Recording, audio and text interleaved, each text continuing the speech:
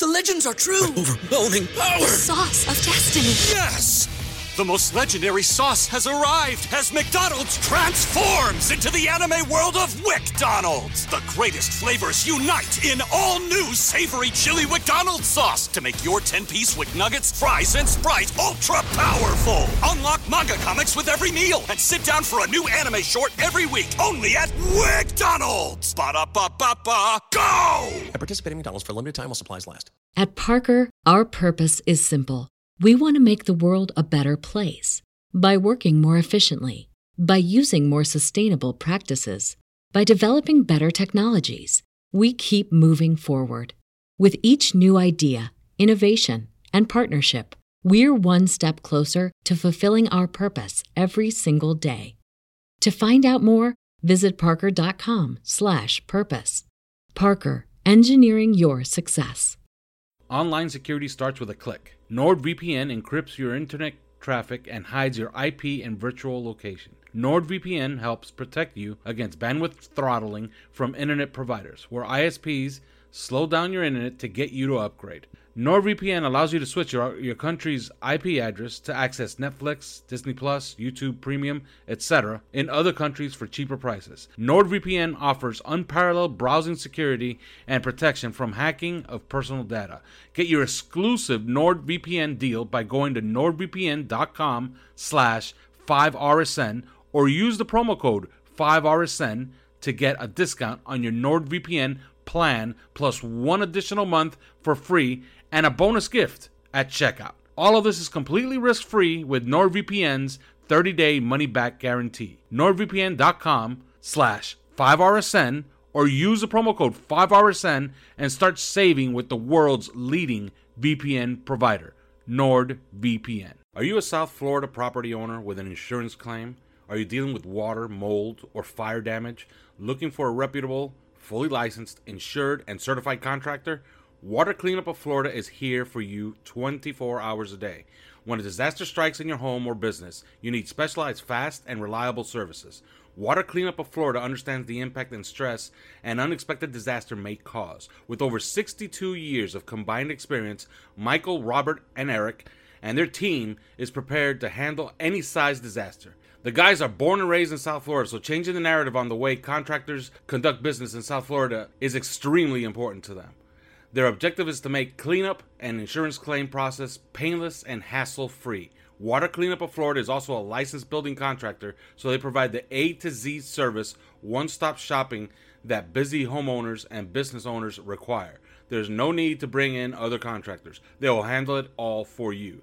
Call or text them anytime at 561-408-7835 for immediate assistance.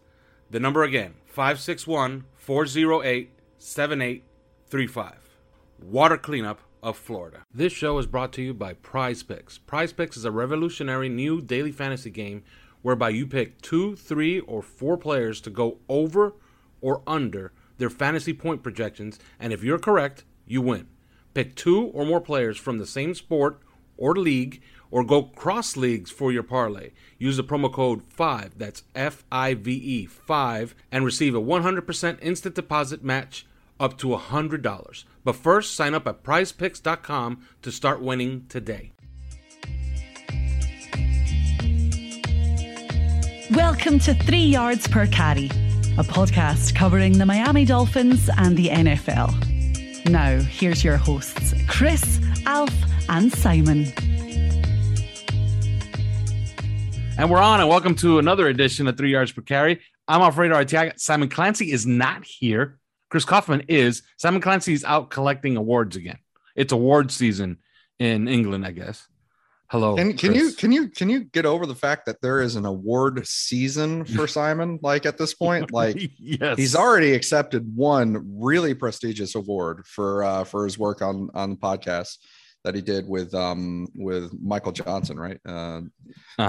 Defiance. Yeah, Defiance. That's right. I'm brain fart forgetting the name of it. That he already accepted a really prestigious award for that, and now tonight he's at another award show. So the guy's all famous and stuff, and we're just sitting here doing a podcast.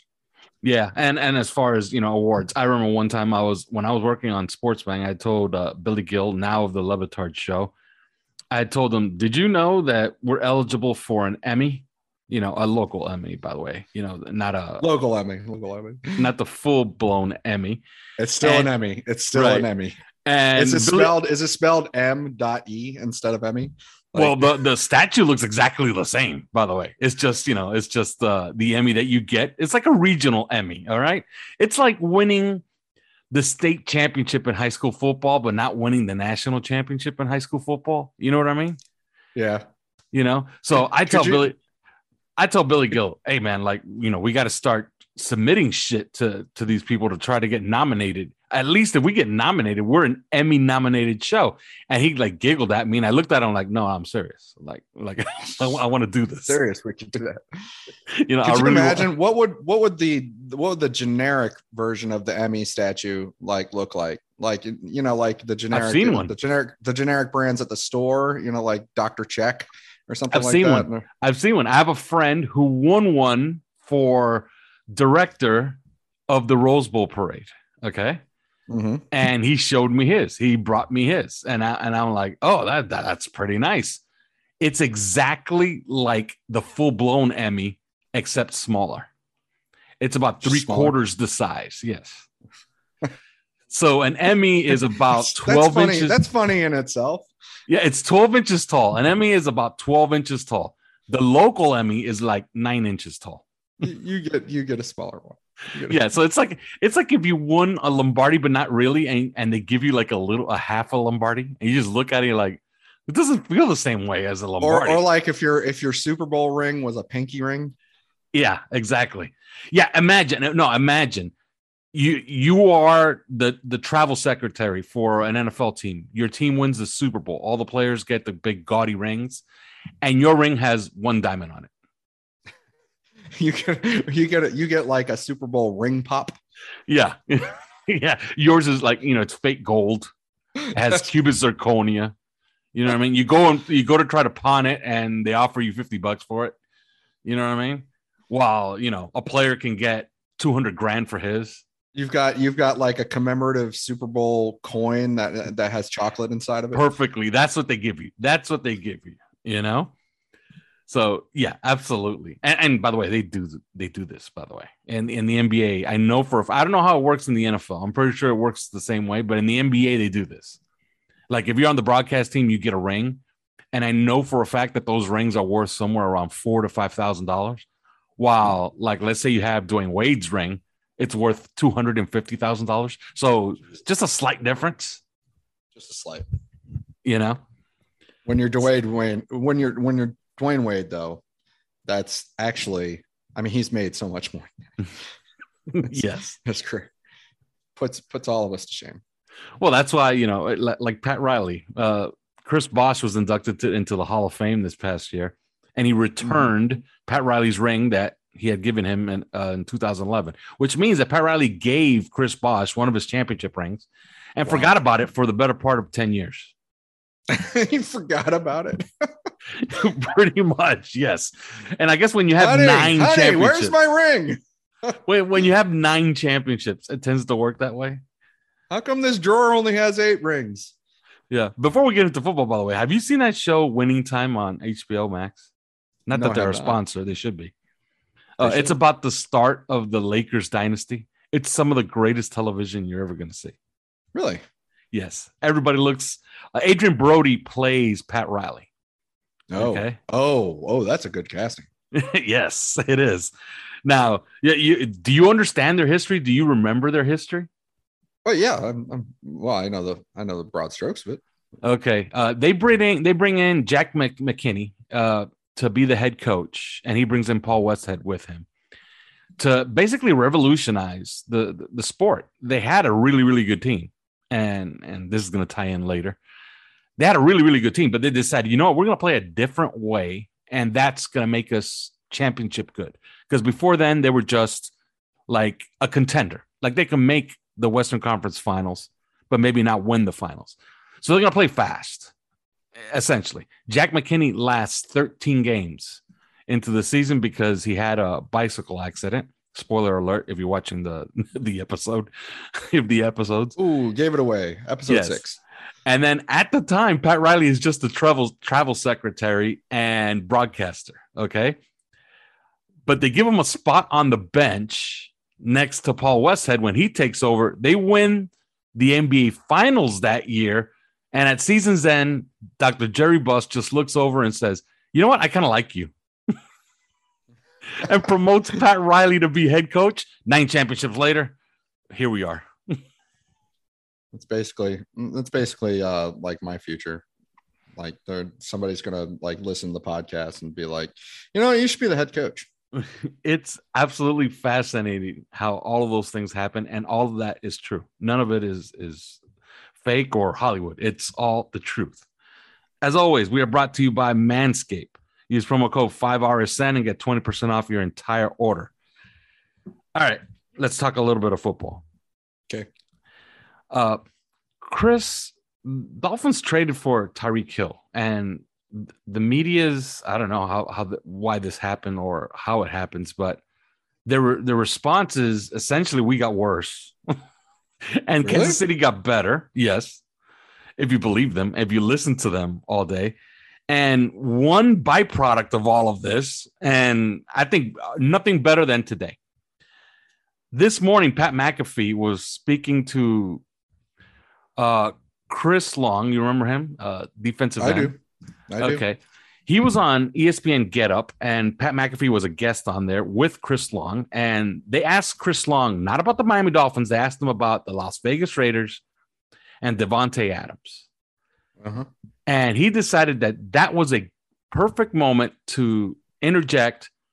I think Davante Adams makes sense as a trade target because he has a quarterback that can throw to him, unlike Tyreek Hill, who has Tua Tagovailoa, who can't throw and can't play. Now, he volunteered that, and they didn't even ask him about it. There seems to be – it's an epidemic. It's everywhere, okay? Skip Bayless has asked Tyreek Hill to retire. That's a true story, by the way. And Shannon Sharpe says that Teddy Bridgewater will be the starter by week 4. What do you make of what the national media has done with this trade? Doesn't it feel like the whole thing is just kind of snowballing onto itself? And at this point, it's just, it's kind of become, theater at this point. Like, and it's all theater, I guess. But and Mike Tannenbaum's take was just, man, the guy, I saw that. Yeah, the guy just, he went off. Like, it's like, tell us how you really feel. No, it just seems like it's become, it always is theater and football media, but this has become sort of a game at this point, and I think it's because, one, there was like an unusual amount of criticism towards Tua Tagovailoa, I think, for a little bit, but there was also an unusual, kind of clapback from the Miami fans, and the Tua fans, and then the cute nicknames and stuff like that start coming, and now it's become like this thing because the perception is that Tua has like this cult following among Miami Dolphin fans that they've created, by the way. Yeah, right, but it's become like a game now. Like, hey, let's poke them to get a reaction, and so they're doing it constantly because it keeps working. It's like it's like a slot machine that wins every time, and so they're just going to keep doing it and doing it and doing it, and I think it's just going to drive that like cohort of fans even more crazy every single time, and it's entertainment, and that's what it's turned out to be. I think it's all become a game at this point. Chris Long, of course, he was a former Patriot, so fuck him. Yeah, but I particularly enjoyed Mike Tannenbaum's take that we actually didn't improve, and New England is now better because we made that trade for Tyreek Hill. I don't get how you get these. How do you get that from what happened this past week? You know what? There's been such a mass and drastic move into this space of dumping all over Miami's quarterback situation, that they actually bumped Colin Cowherd out of it. Yes. Like they moved in and then he got like bumped out. Like everybody just like herded in, and he's left. So now he's on the other side of it. I just saw him say that Tua Tagovailoa is the second best quarterback in the AFC East. Yes, and Miami's the second best team. And Miami is the second best team. And he said, Tua Tagovailoa and Mac Jones are kind of, the same quarterback almost, but he gives the edge. He thinks Tua is better. And he thinks the Dolphins are better than the Patriots. And I'm like, that there's been this, kind of move of people when even Colin Cowherd has to take the other side now. Yeah, he's like, these people are going way too far. It's like, well, he's like, it got too crowded in here. He likes open spaces. He likes to be the, the lone a-hole, like, on the Yes. other side. And so he's not anymore. So now he's got to come over to his side. He's going to become a Tua. You know what? Chris Sims has done that too. Yeah. Chris Sims has done that a little bit too. Like he has completely. So these guys that used to be the biggest Tua Tagovailoa, critics they have to take the other side. And that just shows you what a farce the whole thing is. Yes, it really has, especially when Teddy Bruschi's take on it. Because I guess Teddy Bruschi woke up in the morning and had his scrambled eggs and his bacon. I don't even know if that's what he had, but let's just say he did, and decided, you know what, I need a new, fresh take. And his take was, why are the Miami Dolphins improving the team for the next quarterback? Boy, wow. Okay. Well, that's a take. That's a hell of a take, right? That's a take, I guess. So in other words, Chris Grier and Mike McDaniel are saying, you know what? Let's build this team for this, this ghost quarterback that we're going to have in 2023 that nobody knows who it is, right? It could be anything. Well, it could be Lamar Jackson. It could be Tom Brady. It could be anybody. But that's one of the reasons that you go ahead and you build the offense, because, hey, maybe it doesn't work out, but if it doesn't work out, then you have a pitch to the next guy, because I don't know that they're going to have patience to go with a rookie in the next year's draft. If it were to come to that, I think they're going to be trying. Well, I mean, everybody's eyes on Tom Brady, right? Because he's going to be a free agent. Mm-hmm. And he already decided that he's not actually retiring. So maybe he's doing TikToks with Jalen Waddle and Tyreek Hill. Right. Yeah. So he's not helping matters much either.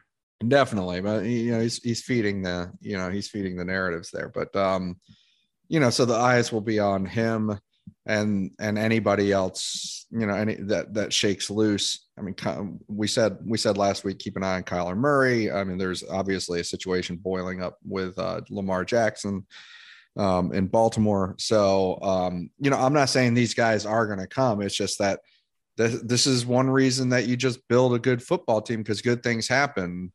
Even when things don't go according to plan. And I think that trading for Tyreek Hill as they did, it put Miami really on the map, on everybody's radar nationally, whether it be players or coaches or media personalities, certainly.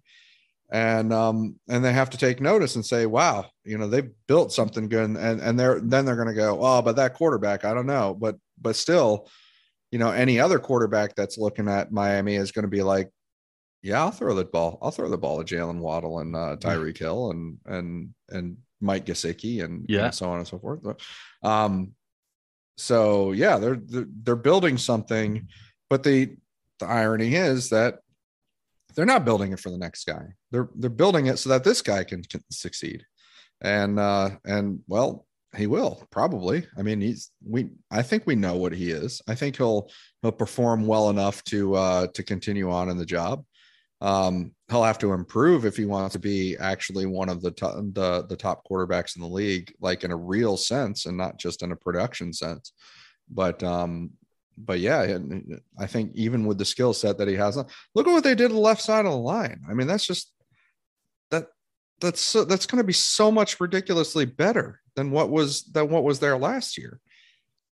And now the wide receiver units is going to be crazy better too. I mean, so well, we said that last year, and then Will Fuller missed the whole season. But but it's a little bit different with Tyreek Hill. The gravity, like I said, he has a gravitational pull in a football game that you can't really quantify. Which is, I was talking to somebody the other day, and we're going to get into the expectations here because I have a couple of notes here. One from sports writer Barry Jackson.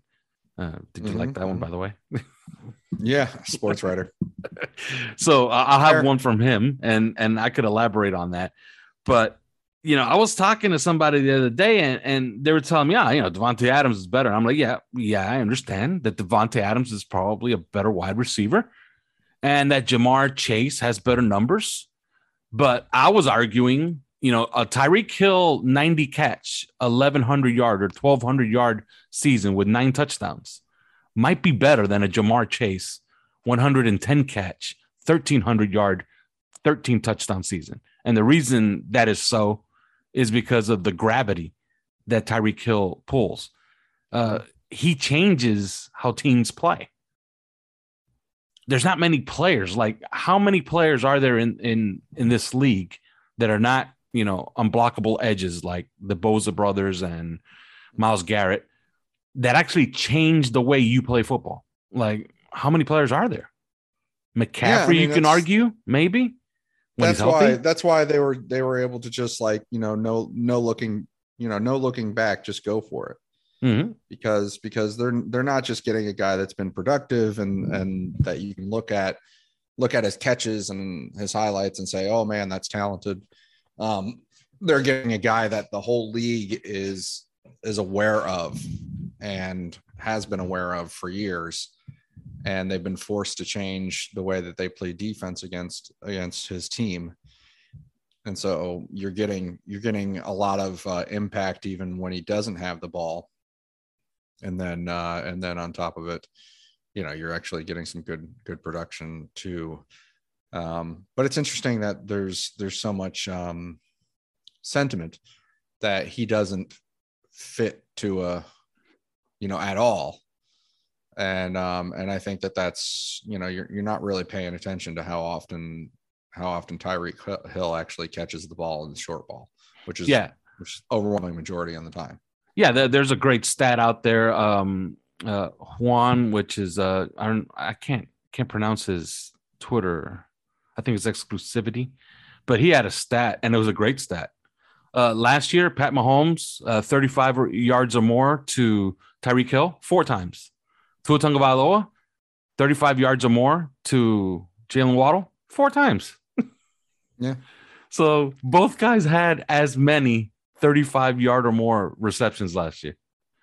So, that tells you pretty much everything you need to know. Now, I mentioned sports writer Barry Jackson earlier. He says that the Dolphins have sold more season tickets, are at the top of the league as far as season tickets. I have a little bit of more news on that. They have the highest season ticket base since 2002. Do you know what happened in 2002?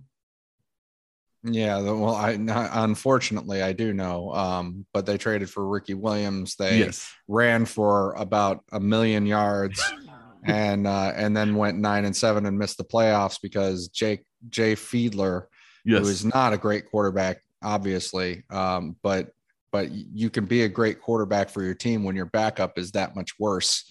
Yes, and so he missed 6 games. And then they missed the playoffs because he missed 6 games. I think it was 6. But if you remember that season, they were 9-5 and the 1 seed. Okay. Mm-hmm. For that means home field advantage throughout the playoffs, a bye and everything. They were 9-5 with the 1 seed after winning a showdown game against number 2 seeded Oakland Raiders. Mm-hmm. Then they lost the last 2 games of the season with Jay Fiedler. They lost to Minnesota, where they blew a 2-touchdown lead in the second half. And they lost to the Patriots, where they blew an 11-point lead with 4 minutes left in the game. Nice. Okay. So it was an epic collapse. So through 14 games, that trade paid all kinds of dividends. Because I remember, I'll never forget that day. I'll never forget that day walking out of what is now Hard Rock Stadium after we defeated the Raiders, after Patrick Surtain intercepted a Rich Gannon deep ball as they were trying to get back into the game. I remember walking out of that stadium and thinking to myself, my God, this trade, this team, not only do we have a top 2 defense, we have the best running game in the league, and now we have the number 1 seed with 2 slapdick teams coming up. Because if you remember, that Minnesota Vikings team was absolutely terrible that year. Mm-hmm. And the Patriots that year did not make the playoffs. They were 8-8. So yeah, they were. Well, were they 8-8 that year? Or I thought they, I thought they went like 9-7 maybe, but they could have finished 9-7 or something like that. But I know that they were out of it the last week of the season, because a lot of people were debating, why are they starting Tom Brady when they could just start anybody, and they started Tom Brady that last game, and sure enough. Well, that was also like, you remember back then. I mean, they had won that Super Bowl in 2001 with Brady, but also it's like, they finished 9-7 by the way.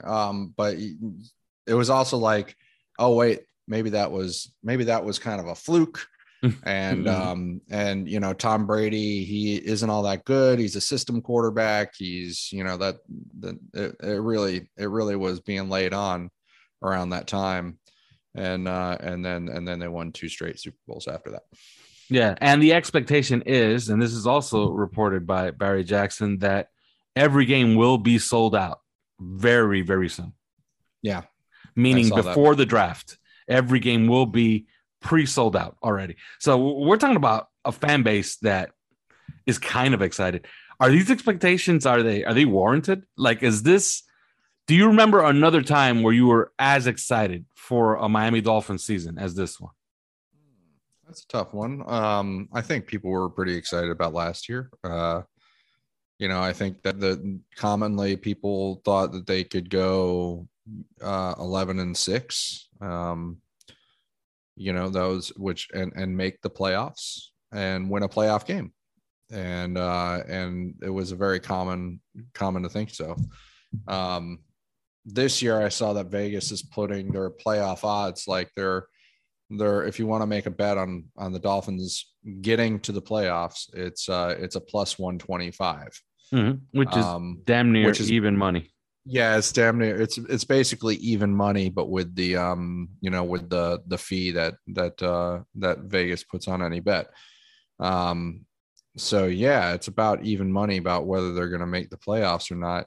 Which I think, after firing Brian Flores and sort of starting over, if you think about that, it's interesting that they've done so much in this offseason that they're not dinging Miami considerably, for that, because they did not make the playoffs, obviously, and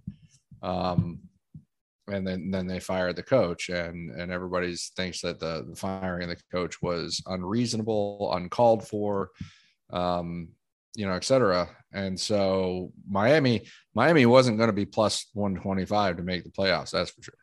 They were going to be like plus 200 or plus 300. But it's interesting that that's the impact of what they've done in the offseason. That's the impact, and specifically of Tyreek Hill. Like, it's amazing. Just one acquisition really did that. Yeah, and in that regard, Dolphins have a pretty good history with first-year coaches making the playoffs. Like, Don Shula, Jimmy Johnson, Dave Wanstead, Tony Sparano, Adam Gase. All of them in their first year made the playoffs. Like, the ones that didn't, who are the ones that didn't? It's Joe Philbin. It's Cam Cameron, but you can't blame Cam Cameron. You can't blame Brian Flores either, because they destroyed his team. Oh God, yeah. And who else? That's it, right? It's Nick Saban. Nick Saban went 9-7 and didn't make the playoffs. Yeah, no, and we had really high expectations for that second season with him too. And it was an absolute dud. Yeah, it was a dud. So we tend to have a lot of luck with first-year head coaches. Well, first-year head coaches in general, if you look at the history, there's generally, I think, an average like plus 1.5, plus 2 wins for a new head coach. Anywhere, just anywhere in the NFL. And I think a lot of that is because new head coaches tend to take up really bad teams. So maybe there's nowhere to go but up. But even on the middling teams or the good teams, if you look at the history of it, they generally win more games. They win more than the previous. And so we went 9-8. And if the history and the averages hold, then you are looking at a 11-win season, 10-11-win season. Yeah. So, if we're talking about expectations, I would say the expectations have increased since last year. No, like you tend to agree with that, right? Man, that's really hard because I think there were expectations last year, though. Yeah. I mean, last year, I think we were all happy if they made the playoffs and lost in the first round. I think now, I don't know. No, I think people, I thought people wanted that, there to be finally a playoff win last year. And I think that's what they're aiming for. Like, cause remember that. Yeah. They had just missed the playoffs. They'd gone 10-6 and missed the playoffs, which usually doesn't happen in 2020. So improvement there was looking like 11 wins and this time actually winning a playoff, getting in the playoffs, and not just getting in there, but winning a playoff game. I think that a lot of people held that as the standard. So I don't think it's more than last year. I think it's interesting that it's just as much as last year, because what the Dolphins have done should have really just knocked everyone's expectations back as far as replacing the coach. Now, a popular coach, I should say. Yeah. Now, let me ask you this. Do you look at the team differently? Like, do you now look at the Bills matchup and think we could take a game from these guys? Or do you still see us as second tier in the AFC East?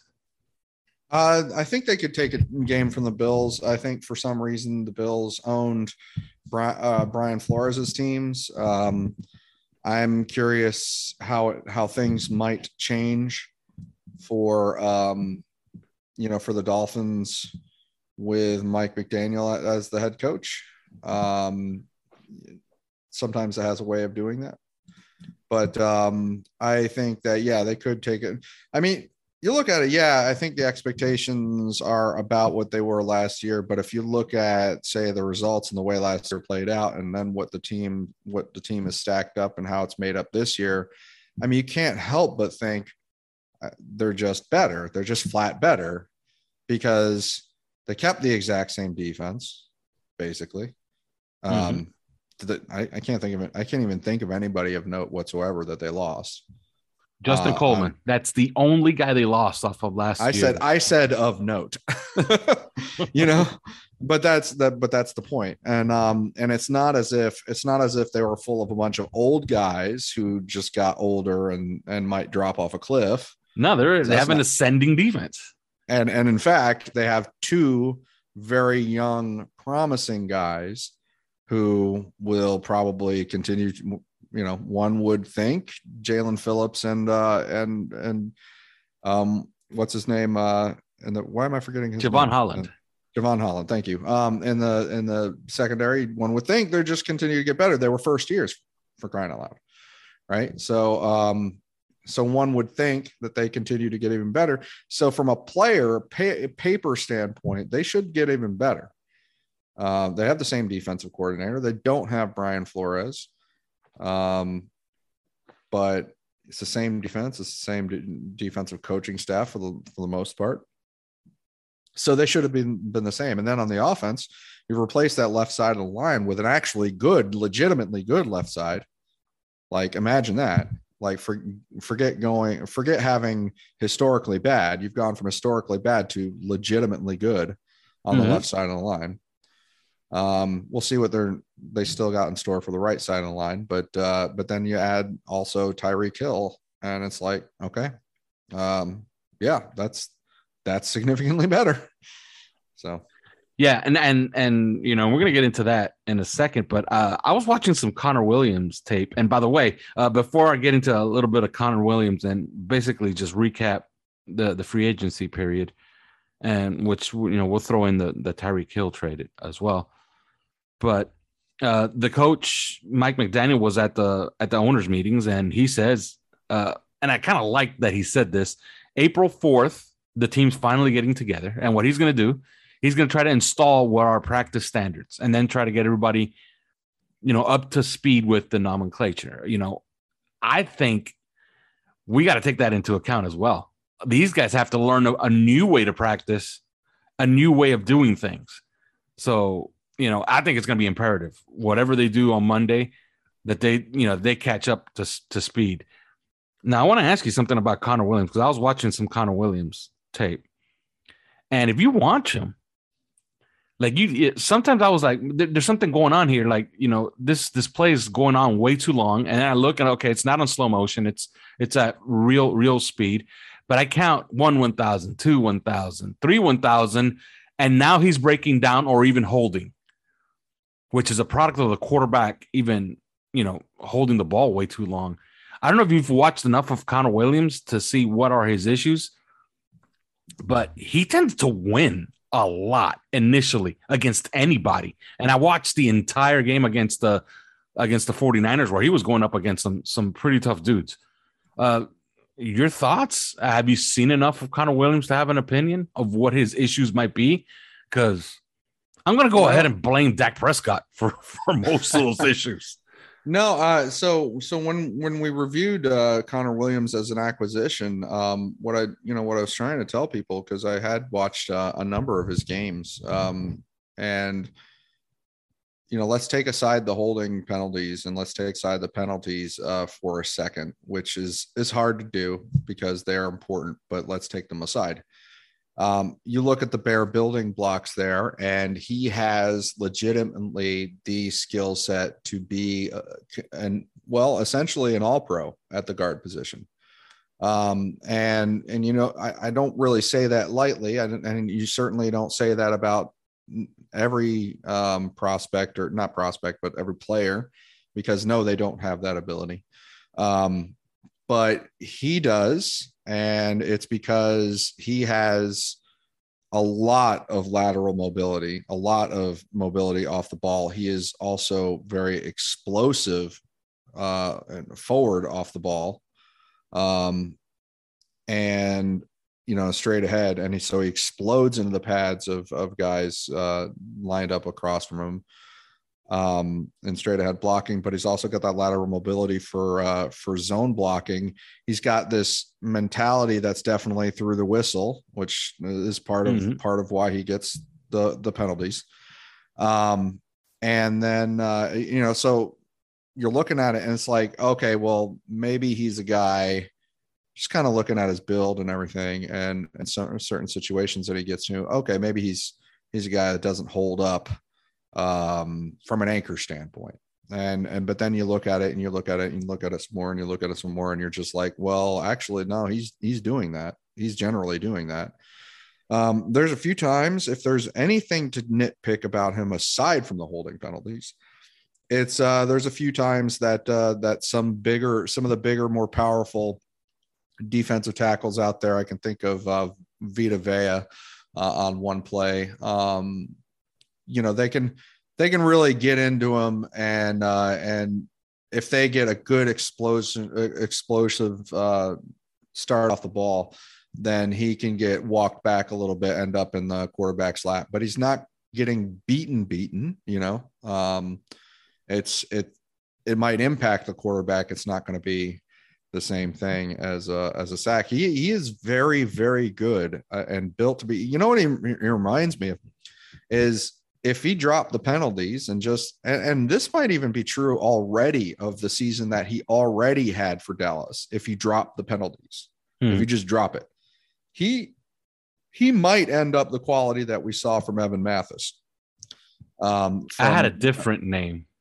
Oh, you had a different name, but I think he might be the quality that we saw out of Evan Mathis who was a Dolphin, by the way, and we actually gave him up, and then he became an All-Pro for years. But yeah, he has that kind of ability. Now on the downside, you can't just pretend there are no penalties, because they're huge. They're like sacks, every single one of them. So you can't disregard them. You've got to take account of them. And if he can't get rid of them, then he's not going to be that valuable of a player as like an All-Pro would be. But he's very, very talented. The guy that comes to mind to me is Mark Dixon. Oh, Mark Dixon. Yeah. Nice player for the Dolphins in the early 2000s. One of the best guards I've ever seen here. He ended up playing tackle for this team toward the end of his career. I recall left tackle. They needed him at left tackle for a year, and just like right Connor, in, played well. Williams can do it. Williams could probably do that too. For a year or something like that. I think that's right. And maybe Mark Dixon is a fair comparison. I think that Connor is a little bit more zone than your average offensive lineman, or even your average good offensive lineman, the good offensive guards or interior linemen that you think of. I think he's a little bit more zone oriented, which I think is Evan Mathis's game. But that's one of the reasons I say him. But yeah, he's good. He's going to be a really good left guard as long as he drops those penalties, which is understandably a big if. Yeah. Now we're not going to grade what they did in free agency, because I'm pretty sure both of us are in the A's, and we're not going to, go back and forth on an A+ or an A-. Yeah, okay. Right. Leave that for somebody else. But we're going to look at it from the glass half full perspective. Do you think they missed out on anything in this free agency period? Is there something that they should have done, that they should have addressed, in your opinion? Well, yeah. I mean, first off, you have to look at, you can't do everything, but at the same time, the right tackle position is currently an unacceptably bad. The right tackle position is. I can accept. I mean, depending on what you're doing with Robert Hunt. If Robert Hunt is staying at right guard, then you look at the right tackle position and you say it is unacceptably bad. So that's bad. That's not good. It is unacceptably bad. But center is another area where they could have upgraded, and I'd be nervous about Michael Dieter doing the whole year, because he could be, well, he could legitimately end up the weakest link on the line, depending on how the line shakes out. If they do better at right tackle somewhere and right guard, but so that's it.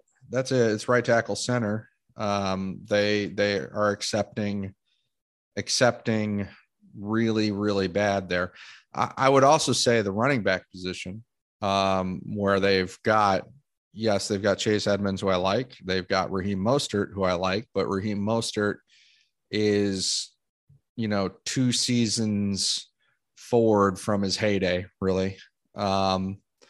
And also coming off injuries, and also getting it to an age that where running backs really, really kind of drop off, especially if they're showing the flashing the signs like he is of getting injured every year.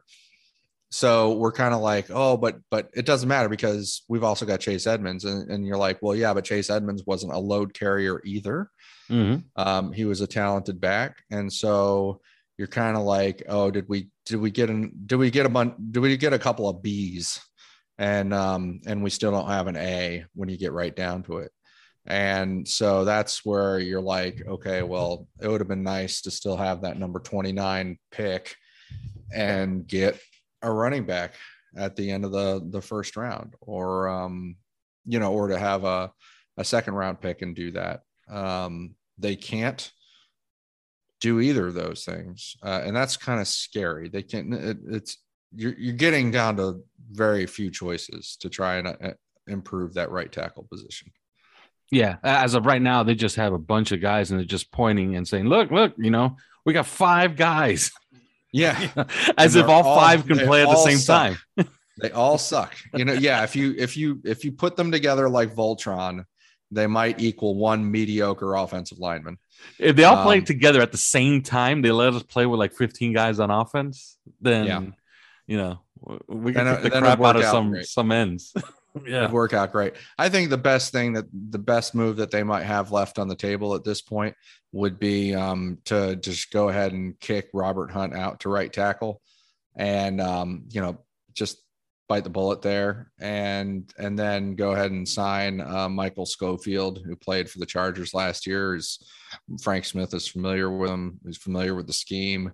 Very reliable player. Very, very sound in the way that he plays within that scheme. You can tell he plays extra, like as far as continuing to find work on the run plays, which is a big thing for this scheme. Like you have to in zone, you have to get out and get moving and stay moving and just keep engaging and keep engaging and keep engaging. He does that. He's also looked really reliable in pass protection. And so I think that he's probably the best option. You go ahead and get him at right guard and then move Robert Hunt over to right tackle. And you've probably plugged it up. You haven't gotten, it's not like you've improved that right side like you did the left. But that's not on the table at this point. You spent your resources elsewhere, like on Tyreek Hill. Mm-hmm. But you would at least plug it up. And that's what's scary to me is they haven't plugged anything up yet on that right side. Yeah, and I really like to pay attention to whatever the coach says, because I think he's very measured in who he mentions. And there seems to be a pattern here. If he mentions all the free agent signings, like you got to just toss that away. It doesn't mean anything, because what he's going to do, he's not going to mention them by name. You just sign these guys, so he's going to mention them.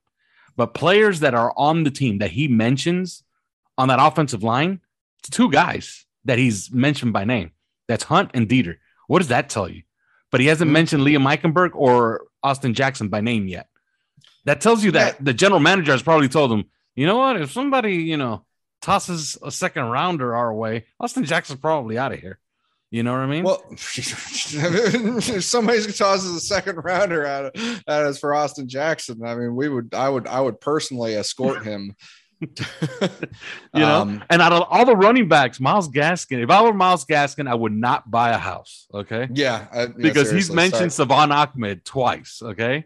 Yep. Besides the free agent guy. So hello, Savon Ahmed. Savon Ahmed. I can tell you right now, go buy a house. I think you made the team. Okay. Well, unless you're terrible in camp, you know what I mean? Here's reality though. If you're Savon or if not Savon, if you're Myles Gaskin. First off, I've never been a huge fan of Myles Gaskin, but this is all about scheme at this point. And Myles Gaskin is not a scheme fit, in my opinion, for this style of running. I think he's too, let's call it patient. Mm-hmm. And so I don't think he's a great fit for this scheme. I think it's kind of a very specific thing that they're looking for in running backs, and I don't think he's it. And then the other thing is you're like, okay, he's talking about Robert Hunt. And I think that's an obvious one because he's widely considered the best incumbent offensive lineman on the team. Mm-hmm. But he's also talking about Dieter. And I tried to raise this, before they really did anything in free agency. We're trying to figure out or speculate what they're going to do at the center position. Is it going to be, are they going to go after the guy at James Daniels in Chicago who he liked? Are they going to, I don't know, remember if JC Tretter was already available or not, but it's like, there's all these options. A lot of people thought that they would go for the guy in Tennessee, right? Yeah. Ben Jones. And they did not, they never made contact with Ben Jones. They did make contact with JC Tretter, but it seems like JC Tretter, there's something wrong with him. Well, but it was preliminary contact. It wasn't, nothing even serious. So they didn't. And I was before even I started, I was trying to figure it out. And I was like, well, there is a distinct possibility that they come in and they look at Michael Dieter and they're like, he's a scheme fit. Like forgetting the overall level of what he did last year, we get him into this scheme, he's going to blossom better. And one of the reasons that I said that is because he played this scheme at Wisconsin. And in fact, he was the center for Wisconsin. I think it was the 2016 season. Mm-hmm. Alec Ingold was the fullback, by the way. And that it was this scheme. And so they might be looking at that and saying, you know what, it might not be ideal, but we certainly get away with it. And when you get right down to it, Dieter's got a relationship with Tua. So it's not like, you're worried about the center quarterback relationship. And so, yeah, they're probably going to roll with that. And they don't have much of a choice, but they're going to roll with it. Yeah. Like they looked at it and says, you know what, that we got other options, but this is not a bad one. Let's go fix what are bad options, which are namely the guys that shall not be mentioned, which the coach won't mention at all. Like it's hilarious how you watch him at a press conference. He mentions a bunch of names, but he doesn't mention the obvious ones. Maybe somebody has to ask him, hey, what's your opinion? What's your opinion of Austin Jackson and Liam Eichenberg? Like, what do you think? To see what kind of coach speak he could come up with, right? So that begs the question. Oh, by the way, another guy that should not buy a house, Michael Pilardi. Yeah, I don't think you're coming back, buddy. Because even the general manager is like, yeah, we're on the lookout, but that's a position that could shake out. And like he hasn't even mentioned Pilardi is like, he's still around. Yeah, so I guess they've decided that Michael Pilardi is a goner. So they're replacing the punter. All right. And that's going to be how we're going to close, by the way.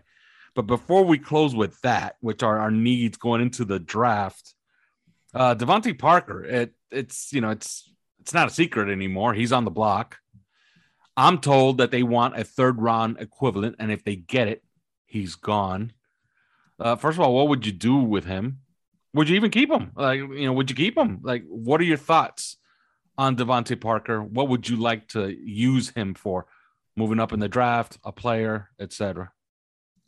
If it came down to it, it's really not that much money. You could keep him. You could justify keeping him. I think it's kind of almost, to have your number, because consider he is the number 4. Mm-hmm.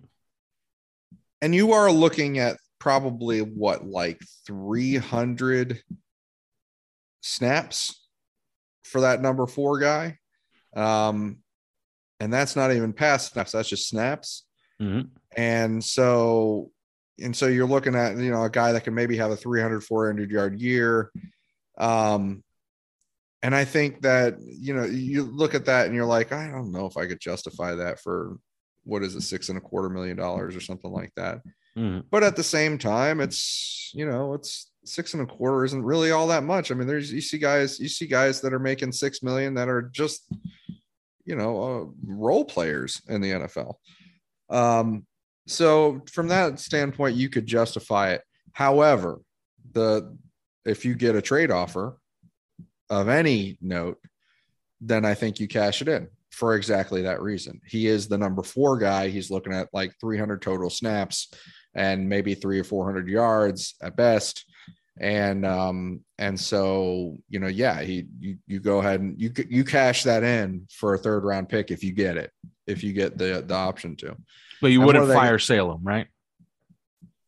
Wouldn't what? You wouldn't fire sale him. Sell him at salvage. You mean like a 6th round pick or something like that? Or? Yeah, just to get the money off the books. No, I wouldn't be inclined. I'd really wrestle with it. I probably would ultimately do it for a 4th. But yeah, I'd wrestle with it for a 5th and lower than that. But because those picks just don't matter that much at that point. But yeah, I think you make the case that if you do not get the right trade offer, you go ahead and keep them just on a just in case injury basis. But yeah, it's a tough one because I don't think he fits particularly well with what they're trying to do anymore. And he's going to have a heck of a time beating out Cedric Wilson for playing time because of the kind of player that Cedric Wilson is, not necessarily and versatility. It's not necessarily, you're saying Cedric Wilson is better than Devontae Parker, who a couple of years ago, he was like, what, a 1,200 yard receiver or something like that. Yeah. It's not that. It's a fit thing. It's a scheme demand thing. So we'll see. I think that right now it's good to have a little bit too much. If they do get them, if they're able to monetize them for a 3rd round pick, I actually kind of look for them to package both of those 3rd round picks up to move into like the 2nd round, targeting a guy. Like I think they would like to come out of this draft with like maybe one guy that they think can play, that they think can contribute. I would agree with that. That's not going to happen at pick 102. It's not going to happen at pick 125. So if they could package up 2 3rd round picks, maybe even throw in pick 125 as well, to move up and get just that one guy that they think can play. I don't know which position. Maybe it's right tackle. Maybe it's a running back. Somebody that they think could really contribute. I bet that they would call that a success. I would tend to agree, which brings us to the draft. And the entire month of April, we're going to be building what is essentially our draft guide. We'll start next week with, I don't know, maybe quarterbacks and running backs. We'll go in order, just like we did last year. But that brings us to the draft. What needs are on this team? Are they just the same? Because I'm sorry, I'm not looking at drafting a single offensive lineman in this draft unless I could get an obvious center. Because drafting a tackle at 102 and then just plugging him into play, like I don't know if that's advisable. Like we've tried that before.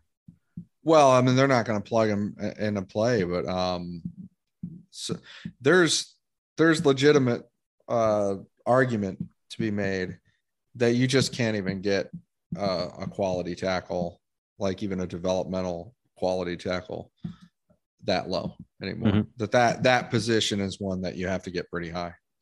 Yeah. There's definitely that. There's running backs. You can certainly get running backs that, especially in this system, there's a history of this system prioritizing skills that maybe not every system does. And last year, 49ers took Trey Sermon in the 3rd round, Elijah Mitchell in the 6th round. Yeah, and Elijah Mitchell ended up being a guy. Yeah.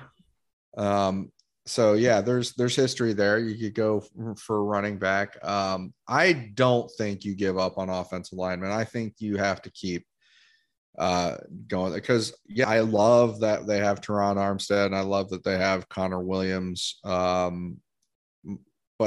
still, and Robert Hunt, I still believe he can play and try and work into the system. But then it's like, it's not only they don't have another really good starter, but the backups are not good either. Mm-hmm. So yeah, like fill up the offensive line to me with some more players, depending on what they do in the sort of the bottom scraping free agency portion. So what do you think that they're looking at? Because I think they're absolutely looking at a linebacker that can play inside, versatile, that could play several positions. There was one that Kyle Krabs was all over this guy. And, I looked him up. I haven't watched him play because he played at Montana State. Who the hell's seen him play at Montana State? But he was in the Senior Bowl. Troy Anderson, I don't know of your opinion of him, but he seems to check every box. He's giant, can run, can play inside, outside. He could even play defensive end, even played running back and a little bit of quarterback in high school. Okay. Yeah. So, I think a linebacker at 102, if they stay put, is the most likely position. Do you agree? The most likely? No, not necessarily. I think Mike McDaniel is here. Mike McDaniel was always going to weigh in on offensive linemen, right? And to some extent they did. Frank Smith, I think, weighed in on offensive linemen too, and I think that might be more reflective. Mike McDaniel came in, he was going to weigh in exactly on what sort of running back they need for this system. And they have to be very aware that Raheem Mostert is coming off injuries, doesn't have a history of staying healthy. And that Chase Edmonds is, and so you might just have Chase Edmonds and then someone else, and you're not Raheem Mostert, and who's that going to be? They know that Mike McDaniel is here to pick a guy. It's sort of like if you get a so-called quarterback whisperer on your team as your coach. He's here to pick a quarterback, right? Mm-hmm. Mike McDaniel is here to pick a running back. So I think that they're going to have him do that. And I think that it could very well be at that 102 pick or the 125 pick. They're gonna want his input, and they're gonna want to, Chris Grier, of course, is going to weigh in heavily on it too. But I think there's a strong possibility that that's where they're going. Yeah, I completely agree with you. Now, on the way out, pick 102, Matt Araiza. Any possibility? If that would, because I've had I've had so many people get onto our 3 yards per carry Twitter account, or even my Twitter account, and ask me, 102, why not just take Matt Araiza? And my response is always the same way. We're never going to punt, so why would we need a punter? Right? Do you really want a punter? Like he's a weapon for the defense, though. I'll tell you that right now. I don't know. It tends to make sense, but if he's really, really necessary, it means that you kind of failed on your offensive build because you're not supposed to punt that much. Let me put it this way, though. Think about it. Buffalo Bills last year in 2 games in the playoffs punted 3 times total. What game were we watching where they didn't punt a single time? The Bills against the Patriots. They scored every single time they had the ball against the Patriots. Yeah, it was the Bills. I remember that. Yeah, I don't think we're gonna. I don't think we should have no illusions that the offense is going to suddenly become that. But but I think that it's interesting because I said that they'd like to come out of this draft with one player that they can count on. A punter could be it. He's a weapon for that. Like I said, a weapon for the defense. It's legitimate. Let's say, for example, they don't trade Devontae Parker, like they just can't, like they don't get the offers and whatever. So they're left with that 102 pick and that 125 pick. I would not at all be surprised to see them go punter, running back in those 2, or running back, punter in those 2 picks. I wouldn't. I really wouldn't. They'd come away thinking, I think the 2 biggest goals in this draft are going to be come away with a running back, to add to the room, and come away with one guy that you're pretty sure is going to contribute. Mm-hmm. And maybe both are the same guy, but we'll see. Yeah. The thing I always say about a punter is that you never notice them until you do. And if we're going to be playing for, for a championship here, eventually we are going to notice, like, hey, our punter sucks. It was a weird thing because, I had forgotten for a while that Matt Hawk was the punter for the Bills. And then all of a sudden I see him punting against the Chiefs in the 2nd round, and he hit 22 yards. And I'm like, ooh, that's not good, right? So when that happens is when you notice him. So yeah, maybe Matt Araiza. Although, like I said, the whole goal is to never punt. So if you're really, like Dave Wanstead would want a really good punter. I don't think Mike McDaniel cares as much. Although Chris Grier will, because he's already mentioned him twice. He's mentioned the position twice, so he'll be looking at that. All right, that's it. There is no more. Next week, we get into the draft, leading up to the draft in Las Vegas, where I will be there, and so will Chris. And I don't know what we're going to be doing for those 3 days, but I guess we're just honestly now that they don't have like anything to do, I'm just like, I guess I'm just gonna party out there. Yeah, well, that's what I'm gonna do. Okay, and I guess we'll cover pick 102 when it gets there. But other than that, yeah. So draft into it big time next week. I guess for everybody else, but we kind of like to cover it, and people do look up to us for that. I actually have a Bills podcast that is very interested in what we say. Nice. Next week. So talk to you next week. Thanks for listening to 3 Yards Per Carry. You can subscribe via iTunes on Podbean or your usual podcast provider.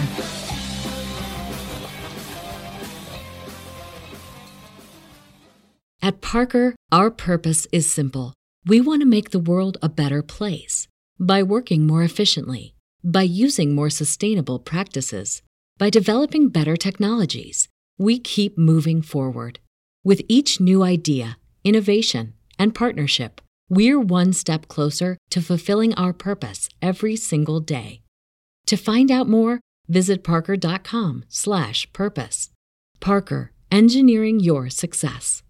If you're a woman over 40 dealing with hot flashes, insomnia, brain fog, moodiness, or weight gain, you don't have to accept it as just another part of aging. The experts at MIDI Health know all these symptoms can be connected to the hormonal changes of menopause. And MIDI can help with safe, effective, FDA-approved solutions covered by insurance. 91% of MIDI patients get relief from symptoms within just 2 months. Book your virtual visit today at joinmidi.com.